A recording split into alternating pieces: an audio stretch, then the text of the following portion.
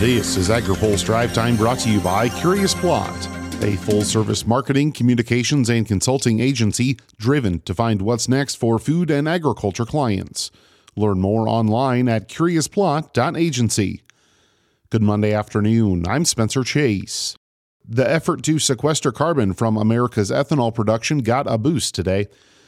The country's largest ethanol producer, Poet, says it plans to add its plants to the Summit Carbon Solutions pipeline route. The change brings the number of plants involved in the pipeline to 51.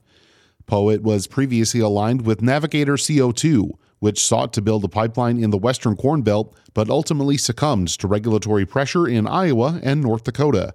Summit has faced similar challenges with the rejection of petitions in North and South Dakota, but the company plans to submit new proposals for regulatory review. Noah Wicks has a deeper look at the new partnership in his story on agripulse.com. Also online today, this week's legislative business will be key in determining the long-term fate of a bipartisan bicameral tax package. The House could hold a floor vote this week on a deal between Ways and Means Chairman Jason Smith and Senate Finance Chair Ron Wyden. That deal would extend several provisions of the 2017 tax package passed during the Trump administration. The deal cleared Ways and Means in a 40-3 vote earlier this month, but chamber leadership has yet to commit to floor action, aside from listing it as a possible measure for consideration on this week's floor schedule. Speaking on the most recent episode of AgriPulse Newsmakers, Kansas Republican Jerry Moran says the deal also has its challenges in the Senate. My impression, I'm telling you that I've been trying to figure this out. Is this a real deal? I'm not so sure there's any significant enthusiasm in the Senate. And part of this issue is that Mike Crapo from Idaho, the senator from Idaho, who's the ranking Republican on the Finance Committee, this wasn't a deal that he was involved in. So I think it takes a lot of catch up for members of the Senate to get comfortable knowing that it was negotiated by a House member and one senator who's the chairman of the Finance Committee, but really nobody else was included. AgriPulse's Phil Brasher has more on the upcoming schedule in his Washington Week Ahead on agripulse.com. Former House Ag Committee Chair Frank Lucas says the recent COVID-19 pandemic could have a role to play in the upcoming Farm Bill. Speaking on this week's open mic, Lucas spoke at length about the reauthorization and the hurdles it will face if a new farm bill is to be passed yet this year.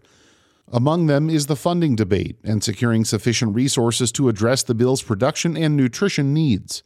Lucas says he hopes the lessons of the pandemic will be top of mind for lawmakers. During the COVID issues, there was some flexibility given that had never been there before. So it's pushed up dramatically the spending. But as I always tell my colleagues in Congress, it doesn't matter how much money you put on those electronic benefit cards. If there's nothing on the shelf to buy, it doesn't matter. And that's where COVID was so important. Remember the effect it had on processing and packing plants, the fact that you would go to little stores and big stores, and for a time, there'd be nothing on the shelf. He says those empty shelves could be instructive in future funding debates. That was the first time most Americans ever went to a grocery store. It might have been hard to have the money in their pocket to buy, but there's always something on the shelf. But we saw for months at a time when you couldn't buy what you wanted, you bought what you could get. I'm hoping that's a lesson my friends have learned. You have to invest in the production of food and fiber. You can't just invest in the consumption, because if there's nothing to buy, what good does that card do in their pocket? He says the Farm Bill is also being impacted by the time frame utilized in its reauthorization schedule. On the Ag Committee, we've always worked in 5-year cycles on farm policy. I can tell you, in my present role as Science Committee Chairman, we're talking about things 25, 50, or 100 years down the road.